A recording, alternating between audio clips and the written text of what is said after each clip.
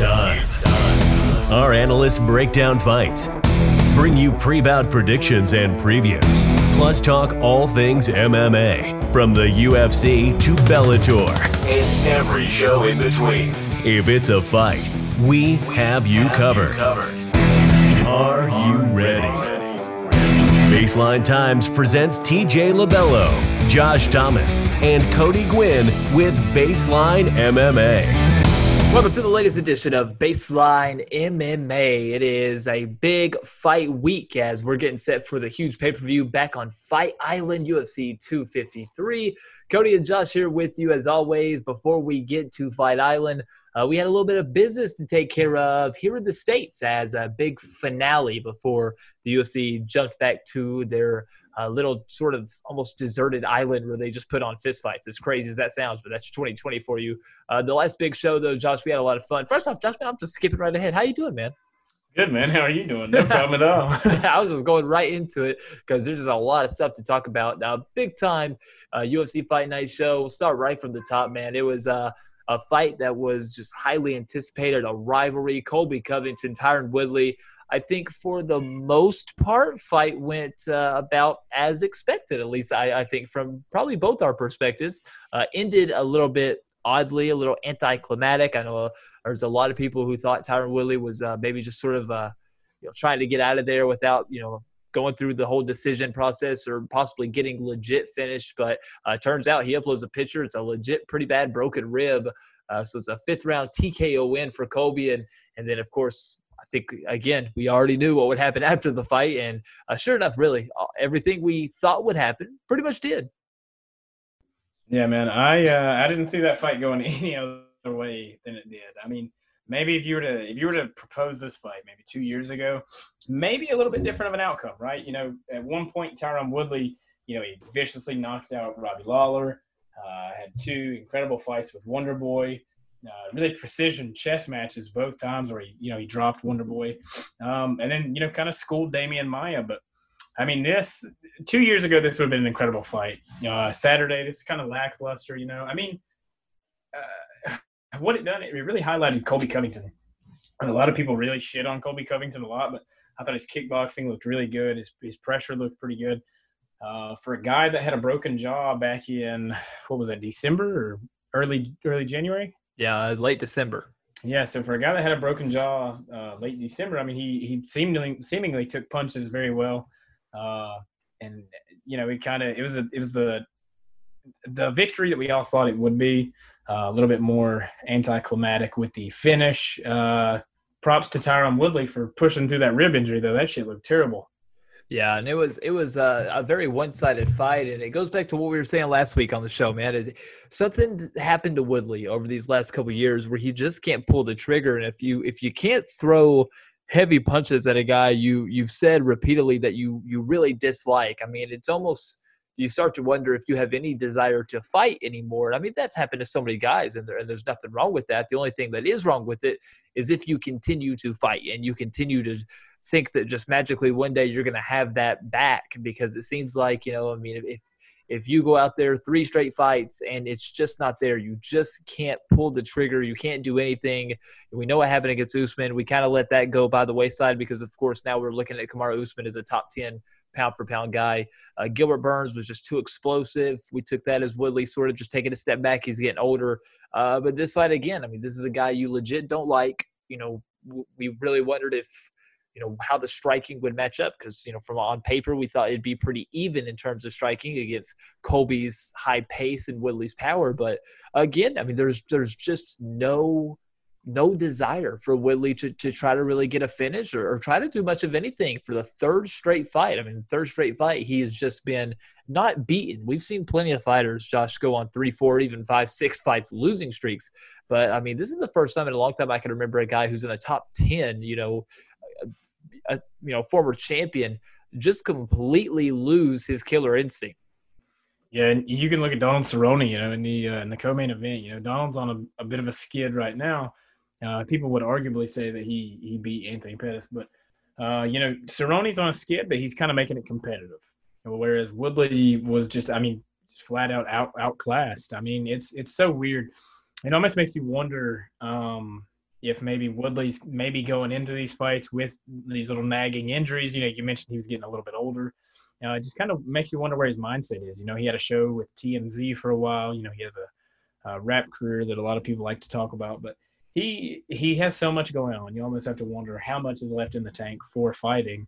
And then you almost have to wonder, and I've seen it posted around Twitter, and I hate talking about rumors and whatnot, but I've seen a lot of people kind of hinting towards the fact that he might have been on some sort of performance-enhancing supplements, which, granted, we will truly never know, but it's so weird seeing the shell of Woodley, the guy that knocked out Robbie Lawler, who at the time was the absolute boogeyman, and he just, one shot KO'd him and then followed up on the ground. It's just so weird seeing him fight now, man. But, not taking anything from Tyron, I mean, Colby put on a masterclass as well, man. You said it right, that high pace, that intensity, that pressure, man. He was stuck to Woodley like glue.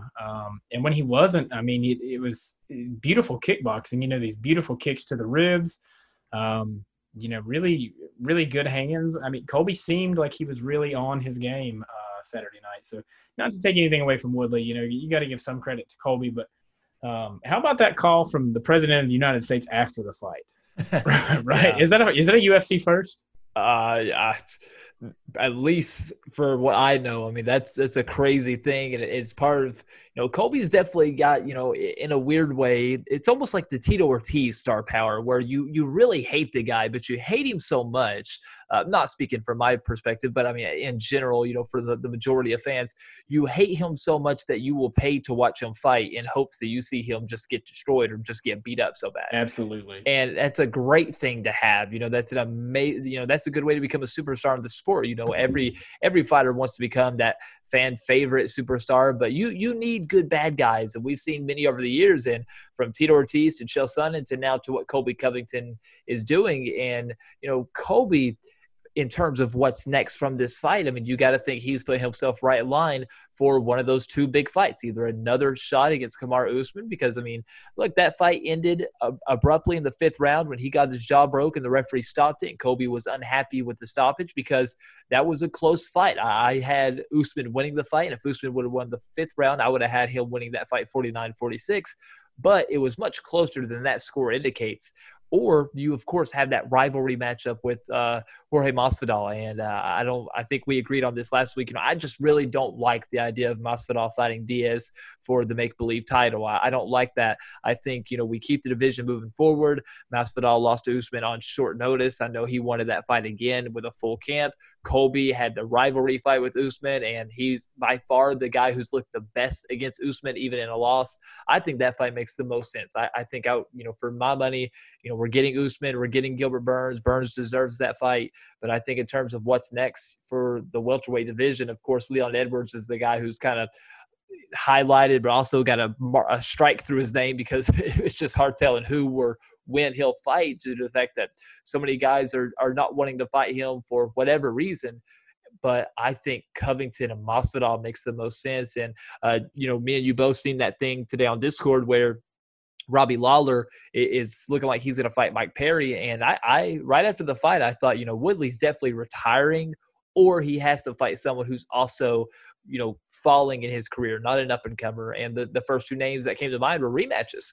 Was Tyron Woodley, Robbie Lawler 2, or Tyron Woodley, Carlos Condit 2? Those were the fights that make sense. Woodley obviously I don't think can hang with these top 10 killers anymore, but those are two fights that I was interested in. How do you see both the guys going from here? Yeah, I agree with you 100%. For Colby Covington, I mean, you just kind of set yourself up for another rematch, especially with the antics after the fight, having Kamaru Usman on broadcast. And, I wouldn't mind seeing a rematch. And you said you had it scored 49-46 for Usman. I actually had it in Colby's favor, actually. Okay, yeah. So, I mean, it was a very close fight, man. It was one of those fights that it was very competitive. It's the very first time we ever seen Kamaru Usman really in this kind of competitive, close fight.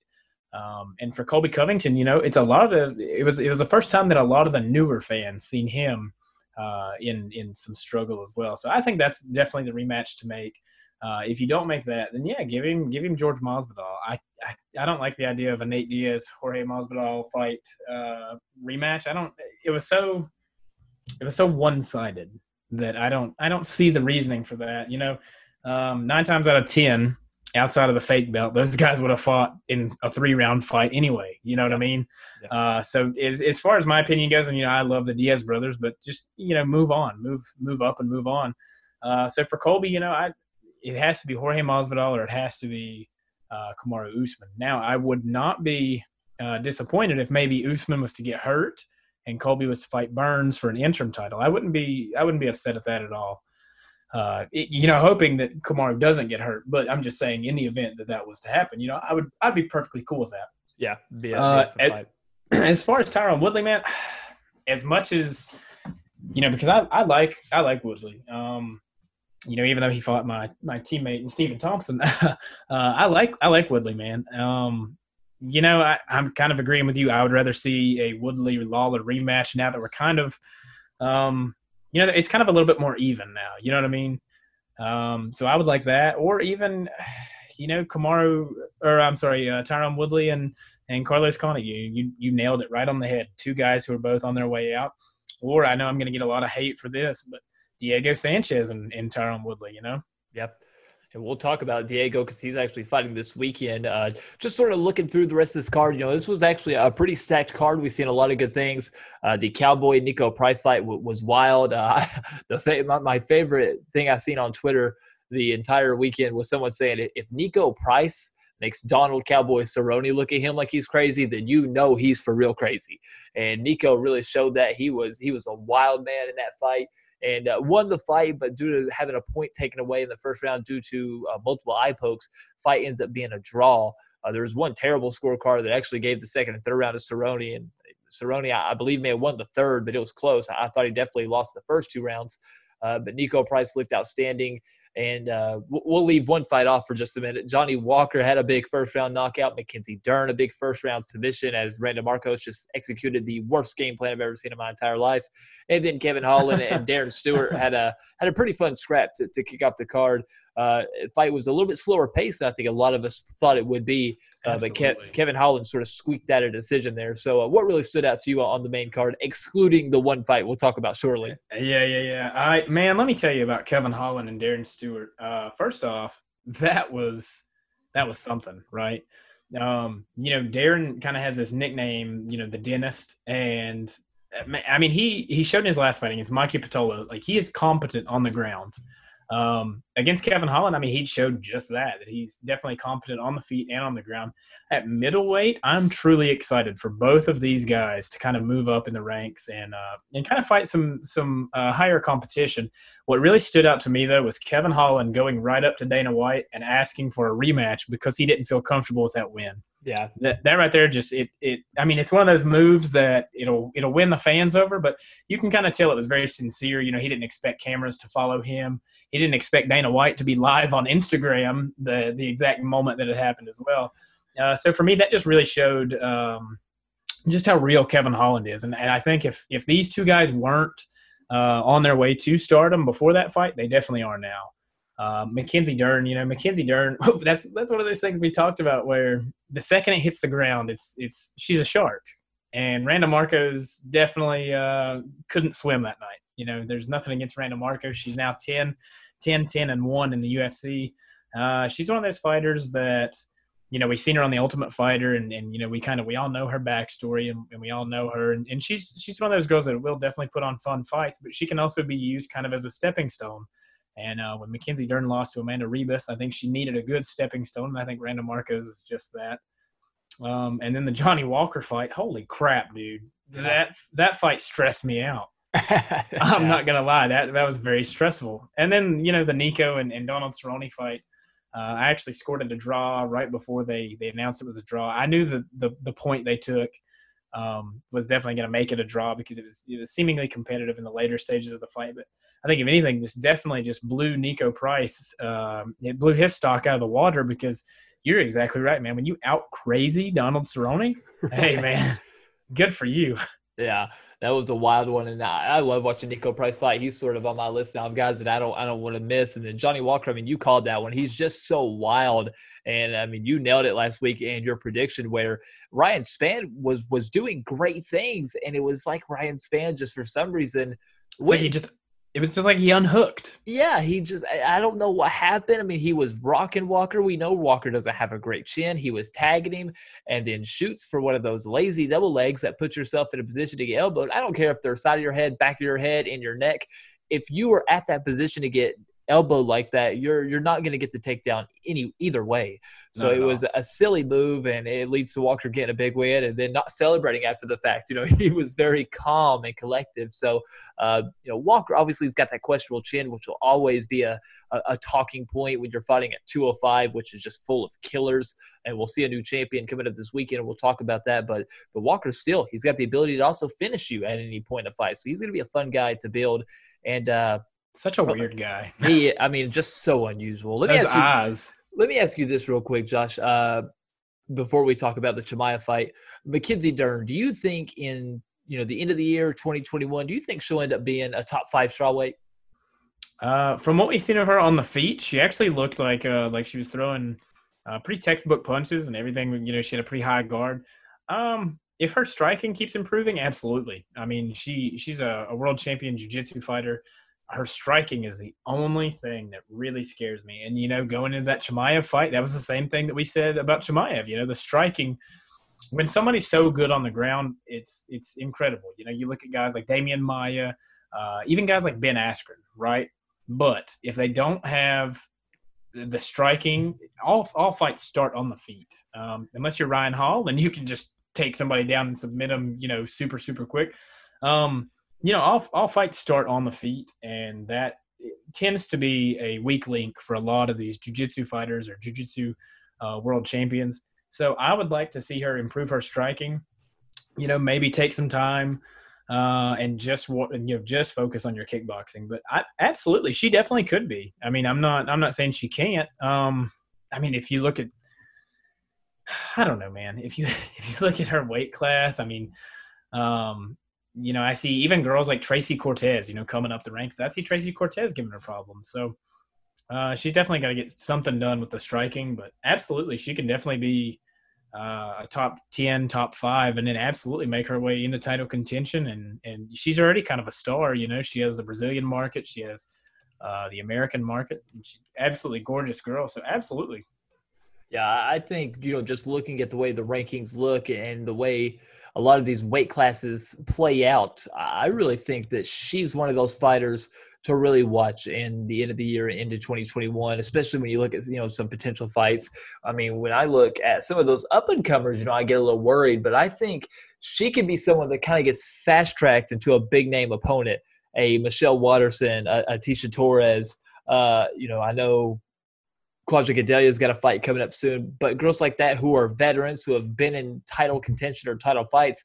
But I think she has a style where, if she can get the fight on the ground, she's got a new boxing coach. She definitely improved on her striking. She wanted to strike in the fight, but when she slipped and fell to the ground, Randa Marcos and all her great intelligence, her fight IQ was out the window. She dives into the guard of Mackenzie Dern. So we didn't get to see anything because Randa Marcos obviously didn't want to be in the UFC anymore and pretty much signed her cut papers by diving into an open guard of a world jiu-jitsu champion. So anyways, moving on from that, I just feel like talking smack about that because that was a terrible game. That was one of the silliest things I've ever seen in my entire life. You almost have to wonder if that falls on her or her coaches, in which case both parties should be ashamed. Well, it's interesting because that's a pretty good segue because I almost think Marcos was so worried about going to the ground with Dern that for some reason she instinctively just went to the ground with Mackenzie Dern. And it's almost where if you enter a fight that is so hyped and there's so much pressure on you, you tell yourself to relax, just relax, go in there and fight. I've done this 50 times almost. Just go relax. And you come out tense as can be and get knocked out in under 20 seconds, which is what happened to Gerald Meerschaert.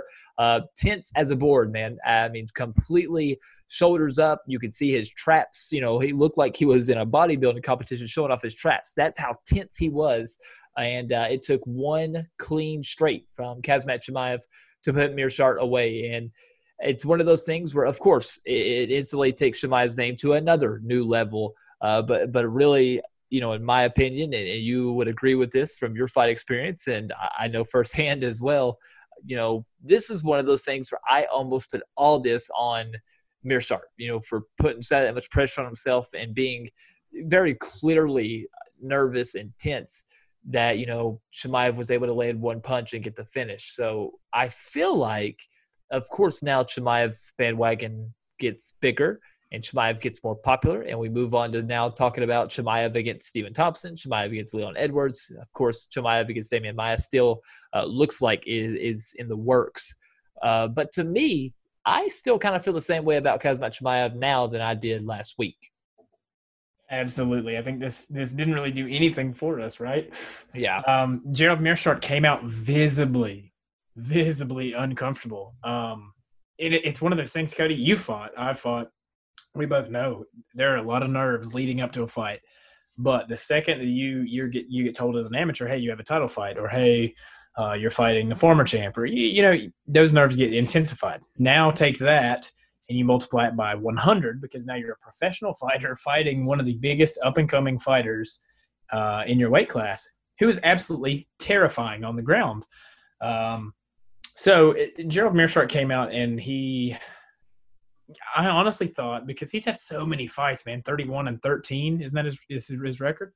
It was leading in, yes. I thought that he would be much more comfortable in there. I thought he'd be a lot more loose. I thought he would be I thought it would come down to one of those veteran mindsets. You know what I mean? And it's disappointing for Gerald Meerschaert. For Chimaev, I'm sure it blew him into a different atmosphere. For me, it didn't really do much because, anybody, that's what they say in self-defense. If you're in a situation where you're using self-defense, stay loose, because 9 times out of 10, when you tense up, it just makes everything worse. So to me, it didn't really do anything star power wise. I know as far as the UFC goes and as far as fans go, now Chimaev is in his own his own little bracket, but for me, it just didn't really do much. I want to see him against somebody with very competent striking and a decently competent ground game. I've been saying this for weeks now. Derek Brunson is your guy. He just killed off one hype train.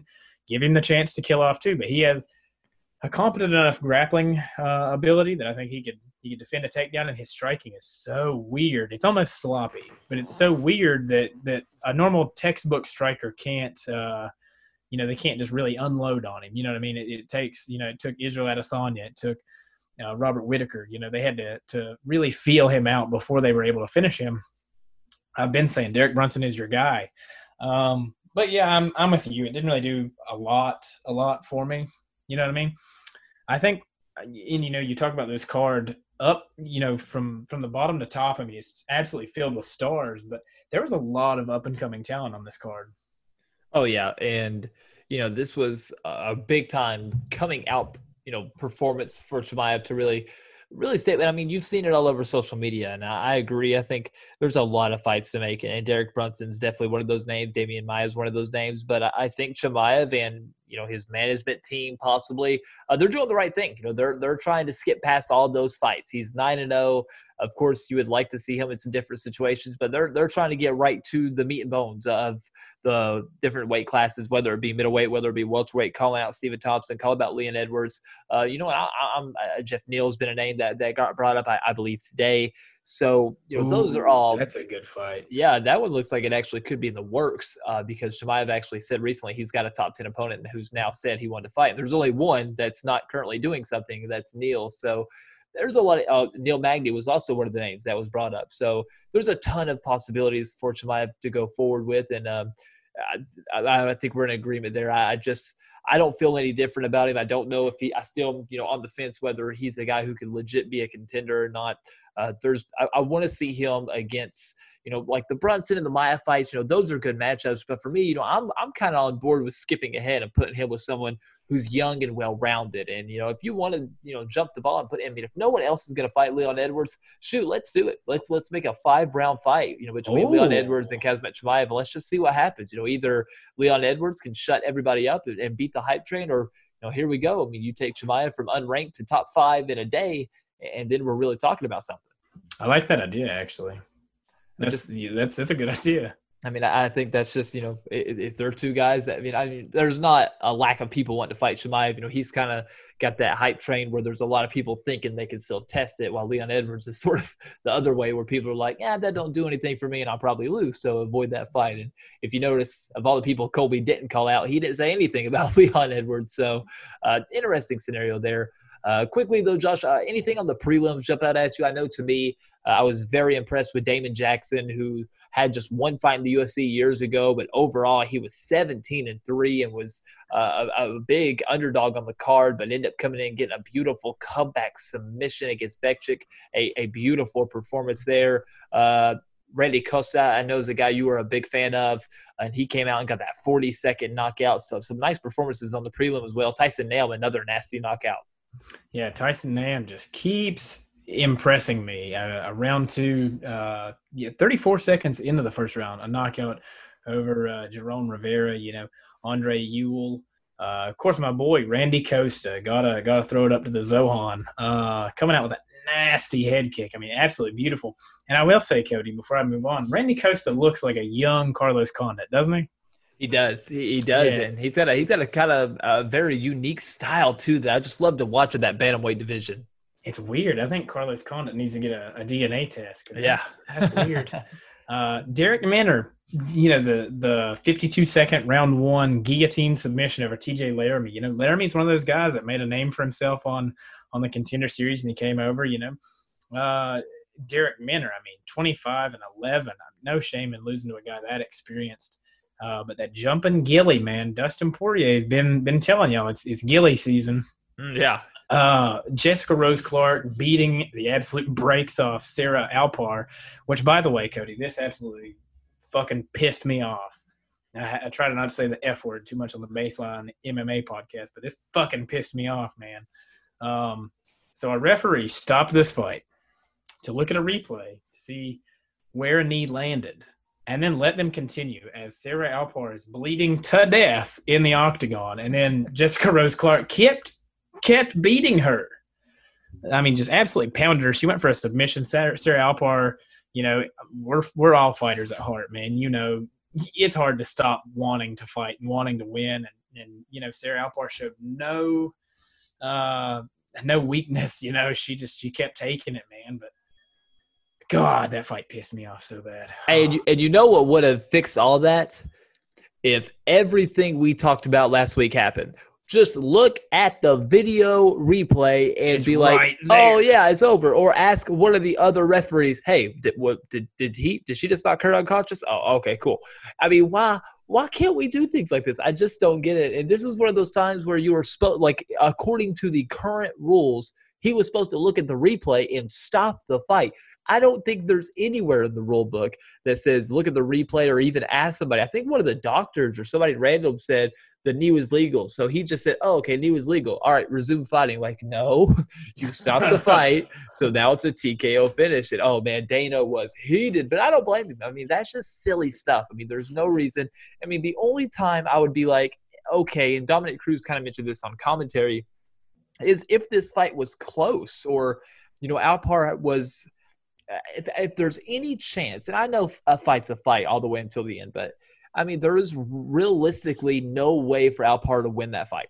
There is no way because the fight even got resumed like full mount against the cage. So the ref pretty much put them back in a position, handcuffing Alpar to just say, when I say go, Clark's going to start beating the hell out of you again. Ready, go.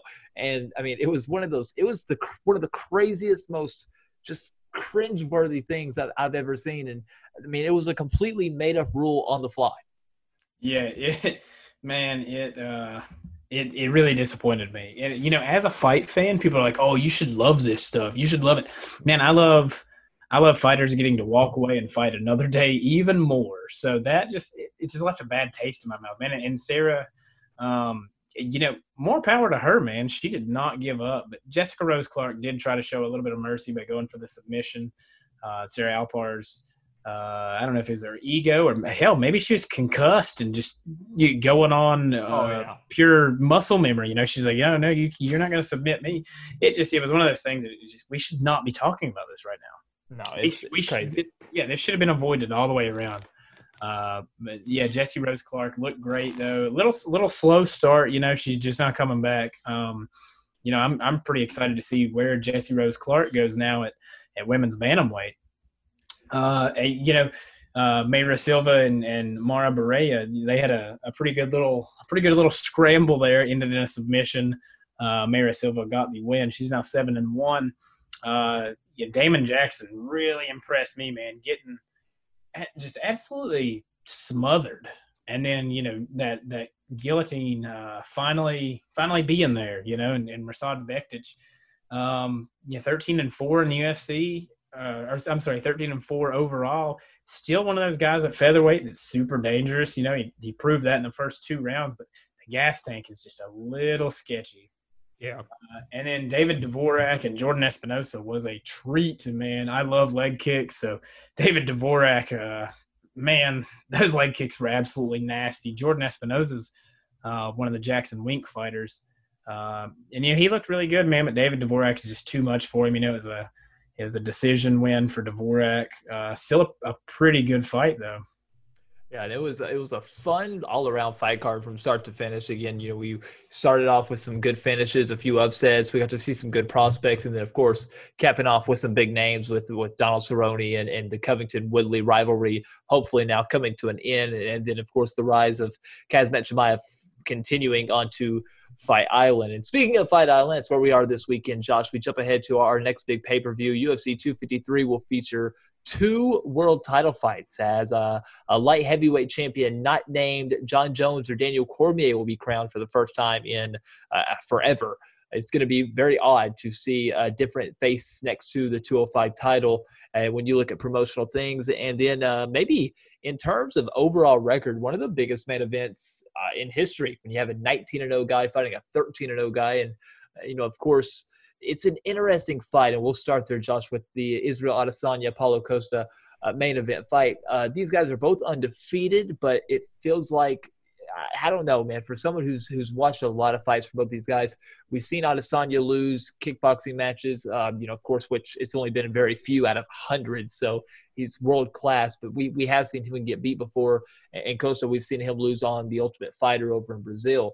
But nonetheless, overall MMA record, both undefeated, and both guys have been on a tear. This is such an interesting fight because it's really the matchup of very accurate striking, very pinpoint striking, just truly some of the best overall world-class striking we've ever seen in the sport against someone who's just got brutal power, who walks you down, who's got a chin on him. He ate some of those Yoel Romero punches we've only seen a couple other people ever eat, and he ate them and served it right back up and ended up winning the fight. We have seen both guys deal with some adversity as well. We've seen Kelvin Gastelum, and all the opponents that Adesanya's had. We've seen Kelvin Gastelum really give Adesanya trouble with power punching, which I think has worried some Adesanya fans fighting a super power puncher in Costa. But then we've seen Paulo Costa struggle against guys who have very good jabs, who can use their distance. So, when you think about things like that, how do you see this fight going? I mean, this is such a pick'em fight for me. I've really not, just to be honest, I know we're supposed to be doing picks soon, but that fight, I've just not got a pick down yet because I see it going multiple ways. Yeah, I'm with you in that. You know what I hate to do this, but you know what fight that I'm probably going to compare my reasoning to is Anderson Silva and Chris Lieben, right? Okay. Because Israel Adesanya, probably the most accurate, most decorated striker in the UFC. You nailed it on the head. This guy's had over 100 and some odd fights and only lost, I think, 6 times. He lost one boxing match by decision. It was knocked out one time. Kickboxing lost a couple decisions there. Against Paulo Costa, who in this equation or this scenario would be Chris Lieben, absolute power puncher, man. I mean, this guy, I was looking at some stats, actually, that I wanted to bring to you. Because Paulo Costa, when you watch his tape, one of the things that really stand out to me, at least, is the way that he goes to the body, right? His body work is absolutely phenomenal. So for me, sorry, I was trying to bring up the record here. he throws a lot of body shots, man, and that's the only thing that kind of has me wanting to pull for Paulo Costa is the fact that he does rip to the body quite often. So Israel does a really good job getting his head off the center line and getting kind of I don't want to say like out of harm's way, but he does get his head off center line. But the way that Paulo Costa throws these body shots, and you've seen it against Yoel Romero, we've seen it really in absolute wrecking ball fashion against Johnny Hendricks. We've seen it against Uriah Hall, where he'll rip to the body, and then he'll rip right up to the head. And it's a lot of uppercuts, a lot of hooks, a lot of haymakers. It's a lot of really good it's a good mixture of punches, right? So for me, it could be a deciding factor, and it could just be one of those things that people say and don't really think twice about, I just don't know, man. Paulo Costa is 13-0. Israel Adesanya is 19-0. The difference in 19-0 and 13-0 is this 19-0 truthfully has like 75 other fights to go with that. You know what I mean? Yep. And we did see Paulo Costa get super gassed out on the Ultimate Fighter. Was laying down, could not continue. It's going to be a test for sure. What really kind of worries me is the fact that Kelvin Gastelum was able to drop Israel Adesanya and the power punches of Kelvin Gastelum. He hit it right on the head. They gave Israel a lot of trouble. In that same regard, Uriah Hall and Yoel Romero both dropped Paulo Costa. So for me right now, it's a pick 'em, but I'm kind of leaning more toward Izzy just because of the fact that I think he's probably going to counter a lot more. And, Paulo's probably going to blast in with some really explosive punches, and I feel like Izzy probably isn't going to be there. It's probably going to be one of those things, those little pullback counters are probably going to add up. And I truly think a lot of people don't seem to think the same as me. I think it's going to go into the later rounds. I think it's going to go into deep water. Yeah, I'm actually with you there. I think Paulo Costa's got 4 minutes to win this fight. That's sort of the way I'm looking at it. He has 4 minutes to throw one of those 100 punches and knock out Israel Adesanya, catch him clean and get a finish. But besides that, I really think Israel has multiple ways he can win, whether he just stays on the outside and pops his jabs, uses low kicks, maybe works on the lower body of Costa. You can see Adesanya maybe move and maybe try to work a little clinch game or try to mix it up some. He's got very technical striking.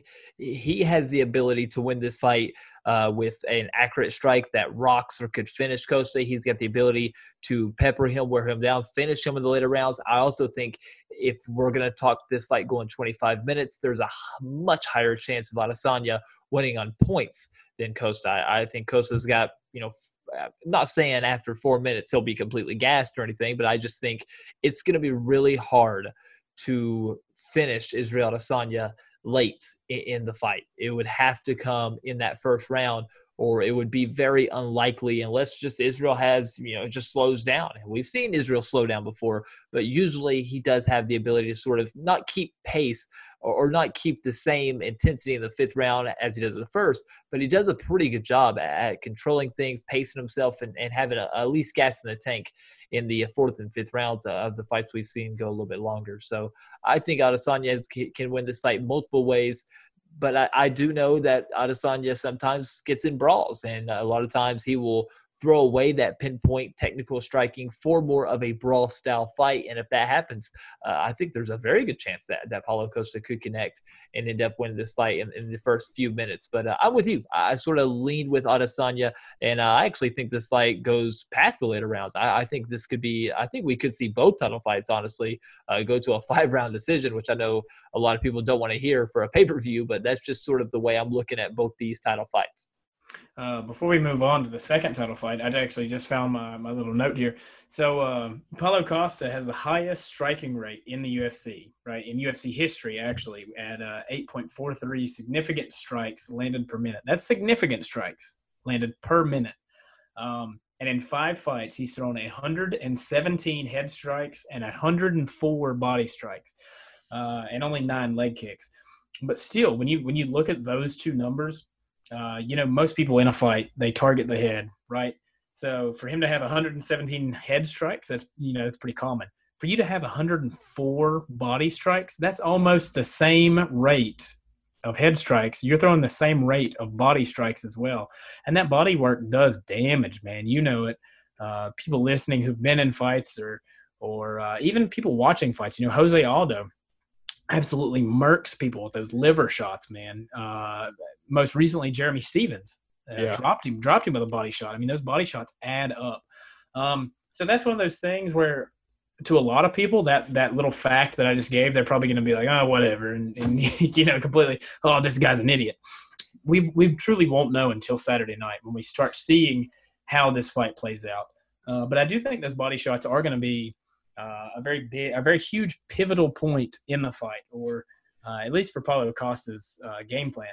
I think both guys may have body game plans. I think for, Paulo, especially, he loves to call Israel skinny. And I almost think that's him foreshadowing that he's going to tear up that body. But I also think when you're fighting a big guy that has a questionable gas tank, Israel will probably move and try to use more of a Thai style, especially if Paulo closes the distance. That'll be when we start seeing Israel Adesanya use his knees to the body. So that could be a huge factor in this fight, and possibly even the deciding factor. But I do think there's a good chance that those first 4 minutes will be will just be wild, and we'll learn a lot about how the rest of the fight will go depending on the first 4 minutes. If Adesanya stays on the outside, his game plan may be to prolong the fight.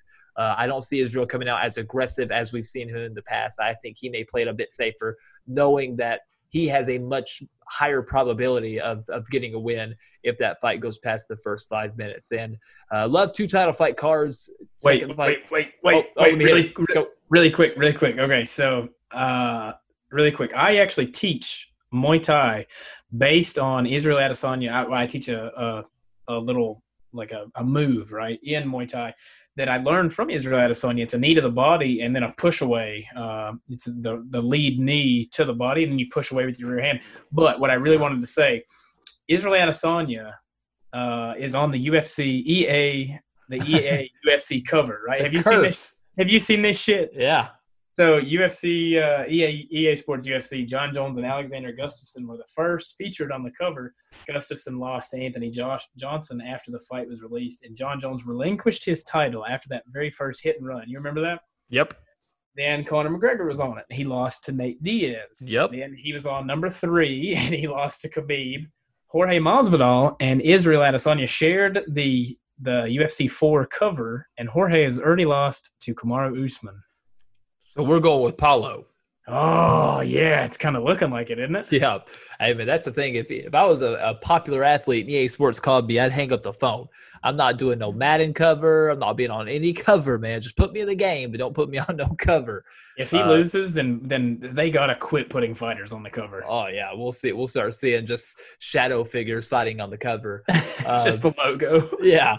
Things like that are legit though, because sometimes that's usually a sign of how the hype is for a lot of these fighters. Once you're on the cover of the video game, then a lot of people are leaning towards Paulo in this fight, and I actually see more and more each day, more people on board with Costa. And I'm not officially there yet. I still am going to lean towards Adesanya, but I do think that's going to be a crazy first round.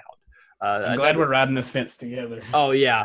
And to be honest with you, I'm actually not really off the fence for this fight either. It's the light heavyweight title fight. As good as Dominic Reyes looked against Jon Jones, just 12-1 in his career. He's got a lot of great intangibles. I love his size. I love the way he's built. I think there's definitely potential for him to become the next long-term champion at 205 pounds, especially looking at the state of the division. Jan Blachowicz, though, is no joke. And is 26-8, a veteran who has that Polish power. He's got heavy, heavy hands and has been knocking out guys for a long time. He also has the ability to potentially overpower and stall out Dominic Reyes, who is a more lengthy and rangy guy. There's a lot of different ways this fight could go as well. I've already kind of spoiled it and said that I think this fight's 25 minutes, and I think it may be a close fight. If Jan will use more of a wrestling style, I do also think this could be a 25-minute fight of Blachowicz getting picked apart by Dominic Reyes if he tries to strike and just look for that haymaker. But either way, it's an interesting fight. It's definitely an interesting fight when you think about the fact that there's going to be a new light heavyweight champion not named John or Daniel. Yeah, when you look at Dominic Reyes had a absolute standout performance against Jon Jones. I mean, you go 25 minutes with the champ, and a lot of people seem to think that you've won that, then that speaks volumes. But what Jan Blachowicz has done is he knocked out Corey Anderson. He knocked out Corey Anderson off of a leg kick. So Corey threw the leg kick, and Jan blasted him into Bellator, truthfully. Before that, he blasted Luke Rockhold into retirement.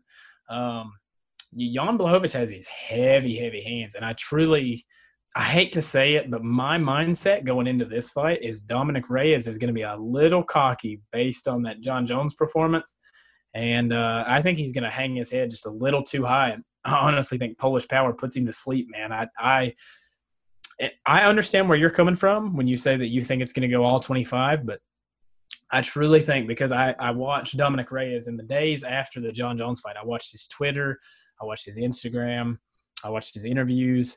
I think he's held on to this fact. Oh, I went 25 with John Jones. I think he's held on to that fact for so long, and he thinks that he is the undisputed champion, that he's almost looking over Jan Blachowicz. And I think the Polish Power just absolutely probably throws a right hook that just sends him into the next week. I can't see it really going any other way. Dominic Reyes is really good. Don't get me wrong. He killed Chris Weidman, 25 minutes with John Jones. And that is something to really be, proud of. And he should feel accomplished. But in my mind, it's just not, I don't know. I think Jan Blachowicz just has that veteran grit and that Polish power, and it's gonna be the downfall of Dominic Reyes. Plus, not only that, in my mind, Dominic Reyes lost to Volkan Ozdemir.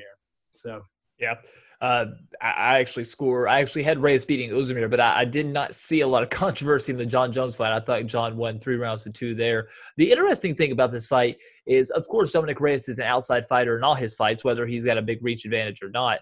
It's just his style. And the only person he's ever really, been like the lead guy was in the later rounds of that John Jones fight.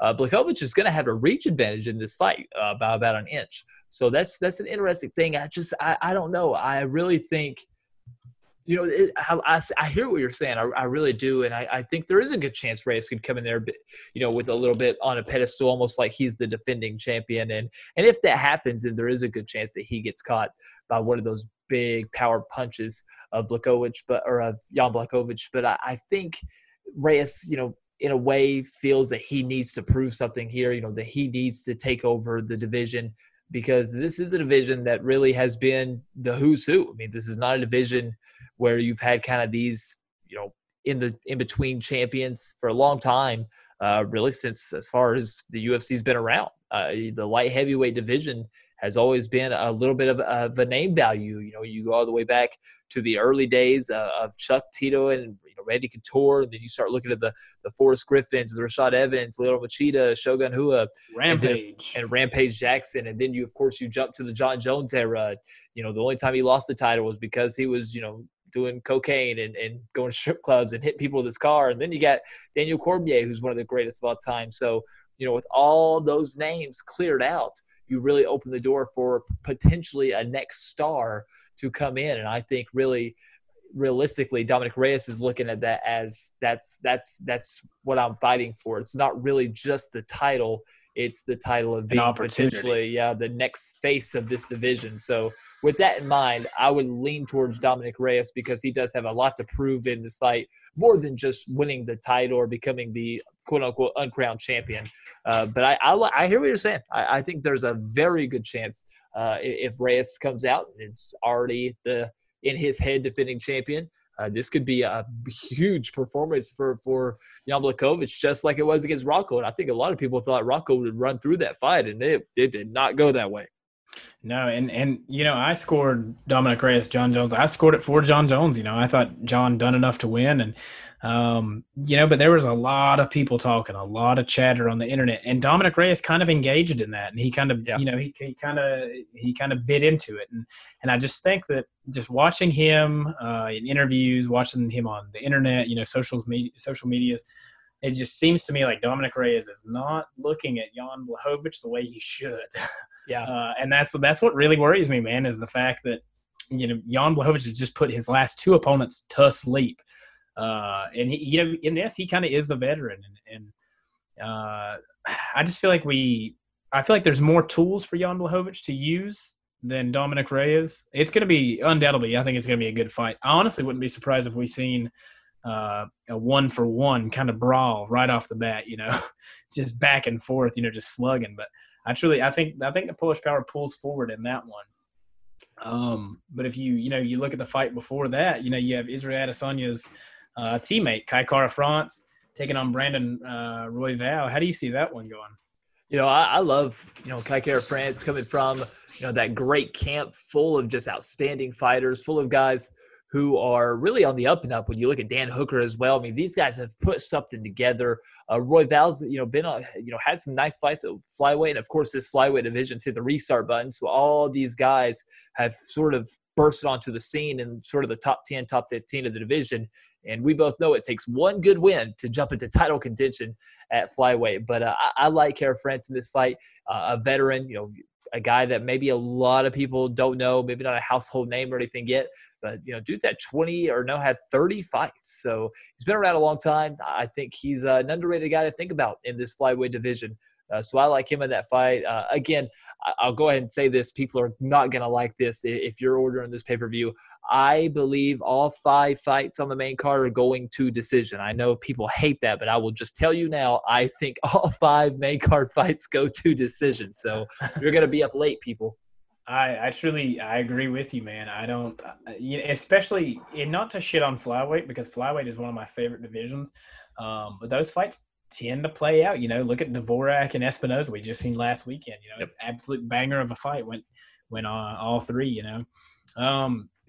Yeah, you're exactly right, man. The fight before this, Ketlin Vieira versus Sijara Eubanks.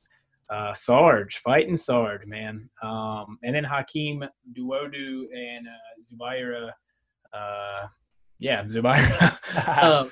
I mean, I can't see early finishes. I would love to, but I just can't see early finishes. I think these are really meticulous matchups where it's going to take the full 15 for them to really figure each other out. And that's perfectly fine, Oh, yeah. I love Duadu's game. I do think he may have the best chance to get a finish, but they're very evenly matched fights all the way through the main card. Absolutely. Yeah. It's looking like a great night of fights, man. And then, on the prelims, it's a really good fight. And I hate to say this because I really wish Diego would hang it up. It's going to be a good fight night when Diego Sanchez is fighting on the undercard. You know what I mean? Oh, yeah. And, the UFC's got some odd feelings about him being back in the mix. And he's going to have one cornerman this weekend. It's Stephan Bonner. So that's interesting. Jake Matthews, though, is still just a young man. Been fighting since he was 19 years old in the UFC. 16-4. It's a good chance for him to get a big win against a veteran. Shane Young, another one of those guys from that exciting camp over there in Australia. He's going to be fighting on the card against another one of those talented prospects in Ludovic Klein, who's 16-2. Alex De Silva Colo, 21-2 against Brad Riddell. So this fight's kind of one of those underrated cards where they don't have the name value, so to speak, outside of Diego Sanchez. But look, as I said, if you watch the undercard, you're going to see some entertaining fights and probably some entertaining finishes. I'm just saying, when you order the pay-per-view, you're going to have a long night. Yeah, absolutely. And it's not that we're like shitting on these fighters or these matchups. These could be absolute bangers. Oh yeah, no. Yeah. It's just it's one of those nights where, we could see some crazy shit, but as far as it goes, I just think we're going to see a lot of decisions, and that's perfectly fine. Coming into fights like these, though, like these kind of pay-per-views and these kind of fight nights, you really hope that the judges get it right. Because these are a lot of really pivotal matchups to see where people kind of go from here. So that's kind of the only thing that really alarms me. Yep. That we could see some crazy stuff like we seen over the weekend, where a ref made a very bad call. We could very well see some bad judging. It's a lot of different factors that play into these fight nights. But you hit the nail on the head earlier when you started talking about Robbie Lawler and Mike Perry. That fight was announced today. It's going to be November the 21st. That is something to look forward to. I really hope Robbie Lawler beats the shit out of Mike Perry. How are you seeing this going, man? Man, I guess I'll be the one that kind of busts the bubble here. I just am not sold on Robbie Lawler being a fight. I mean, they're killing me with some of this matchmaking in terms of what they're doing with guys like Lawler and Cerrone. I mean, if you want to keep these guys around, put them in a almost separate category. I have this thing on my computer that's it's a matchmaking almost game where you get a roster of athletes, of fighters, and you can matchmake them as you see fit and let the fights play out on a simulated thing. And you can bracket the fighters with different categories. And one of those categories is sort of like I forget what the game calls it. I think the game has a very negative word for it. I think it says has-beens, but you can use that category and it will separate that grouping of fighters. So when you're ready to book them, you book them against other has-beens unless you don't like the fighter, and then you can put them against a contender. But I mean, you want to keep guys like Robbie Lawler and Carlos Condit and Donald Cerrone and guys like that around. A good way of not keeping them around is getting them knocked out viciously. Donald Cerrone got overwhelmed against Nico Price, but was able to sort of hold on. I'm not a big fan of Mike Perry, and I think he's very overrated, but I do think he swings for the fences and is never going to have a game plan. I am not 100% sure if Robbie Lawler's chin will be able to take that at this point in his career, especially if Robbie Lawler is doesn't have that same game plan, doesn't have that same killer instinct. And I think we've seen that killer instinct for him is not Tyron Woodley level knocked off yet, but it's not the same. You are absolutely breaking my heart. I'm sorry. I know. I'm sorry. It's okay. I'm a longtime fan of Robbie Lawler, man, and you just kind of broke my heart a little bit. But here's the thing, though. I love Robbie Lawler too, but I mean, the matchmaking is what's hurting him. You know, I mean, put Robbie Lawler with. I mean, call Nick Diaz. Are you wanting to fight? Go fight Robbie Lawler. I mean, that's a good fight. You know, let's do the Carlos Condit fight again. Let's have some fun. That was a fun fight. Let's not put him with a 31-year-old. Racist, homophobic, kind of crazy lunatic. I don't think that's a great idea. Yeah, I'm with you. The only reason, so I think differently, right? I think that Robbie Lawler had a really good self-awareness against Neil Magny, even though Magny executed his game plan to perfection. Robbie Lawler had this awareness where he knew, okay, I've got to be aggressive. I've got to come out. I've got to start swinging. And he actually, you could kind of tell Neil was kind of backing up. Neil didn't want to get into those exchanges with Robbie, and that just kind of shows that Robbie is still a little dangerous. And then you look at Mike Perry's most recent fight against Mickey Gall. Mickey Gall, yes. Hey, Mickey, you so fine. I'm glad he didn't use that song this time coming out. By the way. I was bummed. He used the Sopranos theme. That was pretty cool. Mickey Gall jabbed Mike Perry's face off that very first round. That's the only thing that Mike Perry is very hittable. So I don't know, man. It's one of those things. I'm hoping for the best for Robbie Lawler and the worst for Mike Perry. Just because I would like to see that guy in some sort of anger management or a drug rehab. Maybe a used car salesman in South Florida, but whatever. I'm not salty. Last week I asked you, or I proposed that we give people fights in between, cards or, days before a card to look up and watch before the weekend, right? Yep. Okay.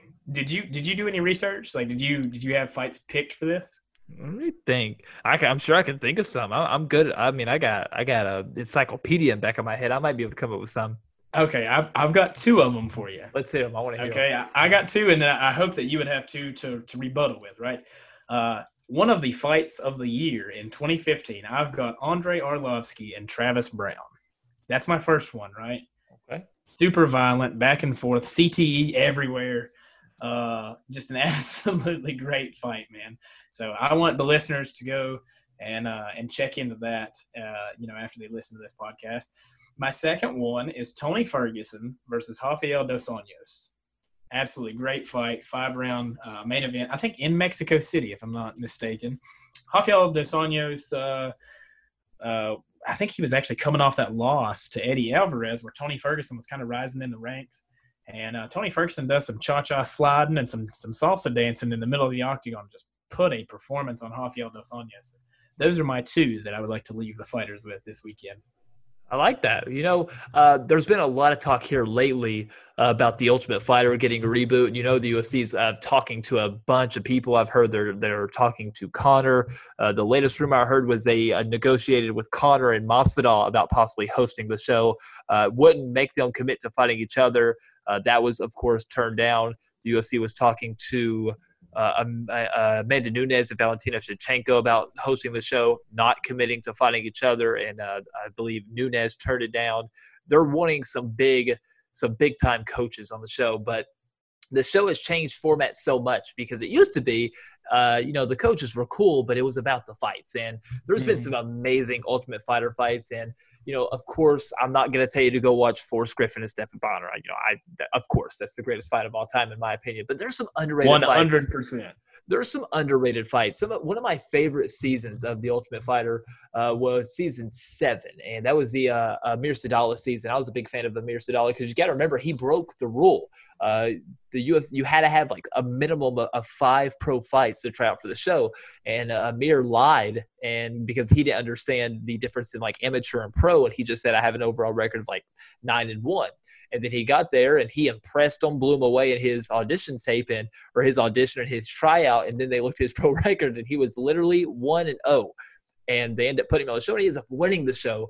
But before that, there were some great fights. So if you want to look at some Ultimate Fighter fights, you can, of course, watch these on Fight Pass. Or if you want to not watch the whole show, you can usually YouTube and find them. But CB Dollaway and Tim Crater had an amazing fight on that show where that show got crazy towards the end where the tournament got all messed up because who was it? JT Money, Jesse Taylor was kicking out windows and stuff, so he didn't get to make it. And CB Dollaway was losing and coming back and losing and coming back. But Crater and Dollaway had a crazy fight. So if you're looking for one of those fights that had just wild grappling sequences, that's definitely one of them. Just a great fight to watch. And then if you want to see more of Tim Crater, watch that same season and watch him fight Matt Riddle. So I guess I'm on a Tim Crater binge. Matt Riddle was that guy back in the day too. Matt Riddle, obviously, a lot of people know him now because he's a big-time pro wrestling star. He's on WWE every week. But, he had this is not a guy who washed out of MMA. This is a guy who pretty much got blackballed in MMA because of failed drug tests and things such as that. So he ended up having a wild thing. And Crater and Riddle had an amazing fight. And at the end of the fight, Tim Crater was so impressed with what Riddle did, he bought him an Xbox for the money from the fight. So because they end up winning fight of the season. So that's just one of those crazy fights. Really, if you have some time on your hands, the Ultimate Fighter season 7 is by far my favorite season. Amir Sadallah and Matt Brown had a crazy fight on that season. And of course you got the finale with Amir Sadallah winning it. There were some underrated guys on that show. So going a little bit of a different direction than Josh there, but man, I've just read a lot about the Ultimate Fighter coming back, and I think it shouldn't. I think the UFC should just ride the Contender Series because that's just such a fun format. But it makes me think of the good old days about the Ultimate Fighter. And season 10, I know season 1 and season 10 get a lot of credit for being the one that got the ball rolling. Season 1, of course, the Forrest season and Diego season, and then season 10 was the Kimbo season. But season 7 will always be just my favorite, man. I loved that cast. I loved all those fights. Such a good watch, especially to look back now and watch that show. Yeah, absolutely, man. And I still watch the Ultimate Fighter, actually, man, because they put them all on Fight Pass, and it's not a bad way to pass the time, man. And especially if you want to learn about some of the kind of the veterans that have kind of came and went through the sport. And I just want to go ahead and this is kind of new. I want to give an honorary fighter of the day to Matt Riddle, because that guy, man. You said he failed drug tests. He failed for marijuana, actually. So back in the day. Yeah, nothing crazy. Yeah, I know a lot of fans are like, "Oh, fucking cheat." No, he failed for marijuana. No, yeah. It was just he failed 3 of them. Yeah, he was Nick Diaz before Nick Diaz failed. Yeah. But no, man, he had an excellent run. And he's one of those guys. He left to make more money in WWE, and he did get blackballed. The Ultimate Fighter is super good, man. I still go back and watch all the older ones. My favorite one, man, that very first season. You got Diego, you got Josh Koscheck constantly messing with Diego, and they end up fighting. Stephen Bonner and Forrest Griffin. It's a lot of fun, man. Yeah, that was a great show. And of course, 1 and 10 are the standouts, but man, season 7 and then the Nate Diaz, Cole Miller, Joe Lozon season 5. I mean, for people listening who just maybe, especially if you're a younger MMA fan who missed some of those early seasons, oh man, that show was, I mean, it was at the perfect time. That was when the Real World and everything was out there. So, I mean, it was like a fun little reality TV show with fist fights. It was awesome. Yeah, it was in our zone. We all used to. You remember you used to have those Affliction and the American Fighter shirts. You ever have those? Yeah. The tap out shirts. I used to put mine on and watch in my living room, man, and then go to wrestling practice. And man, those were the days. The golden days of MMA. You could go buy a black belt magazine. Oh yeah. It would have like the Nick Diaz shirts and like the George St. Pierre bobbleheads in it and stuff. You could fill out the thing in order. Those were the good days, man. I like the new age of fighters that we're getting and the new age of fighting.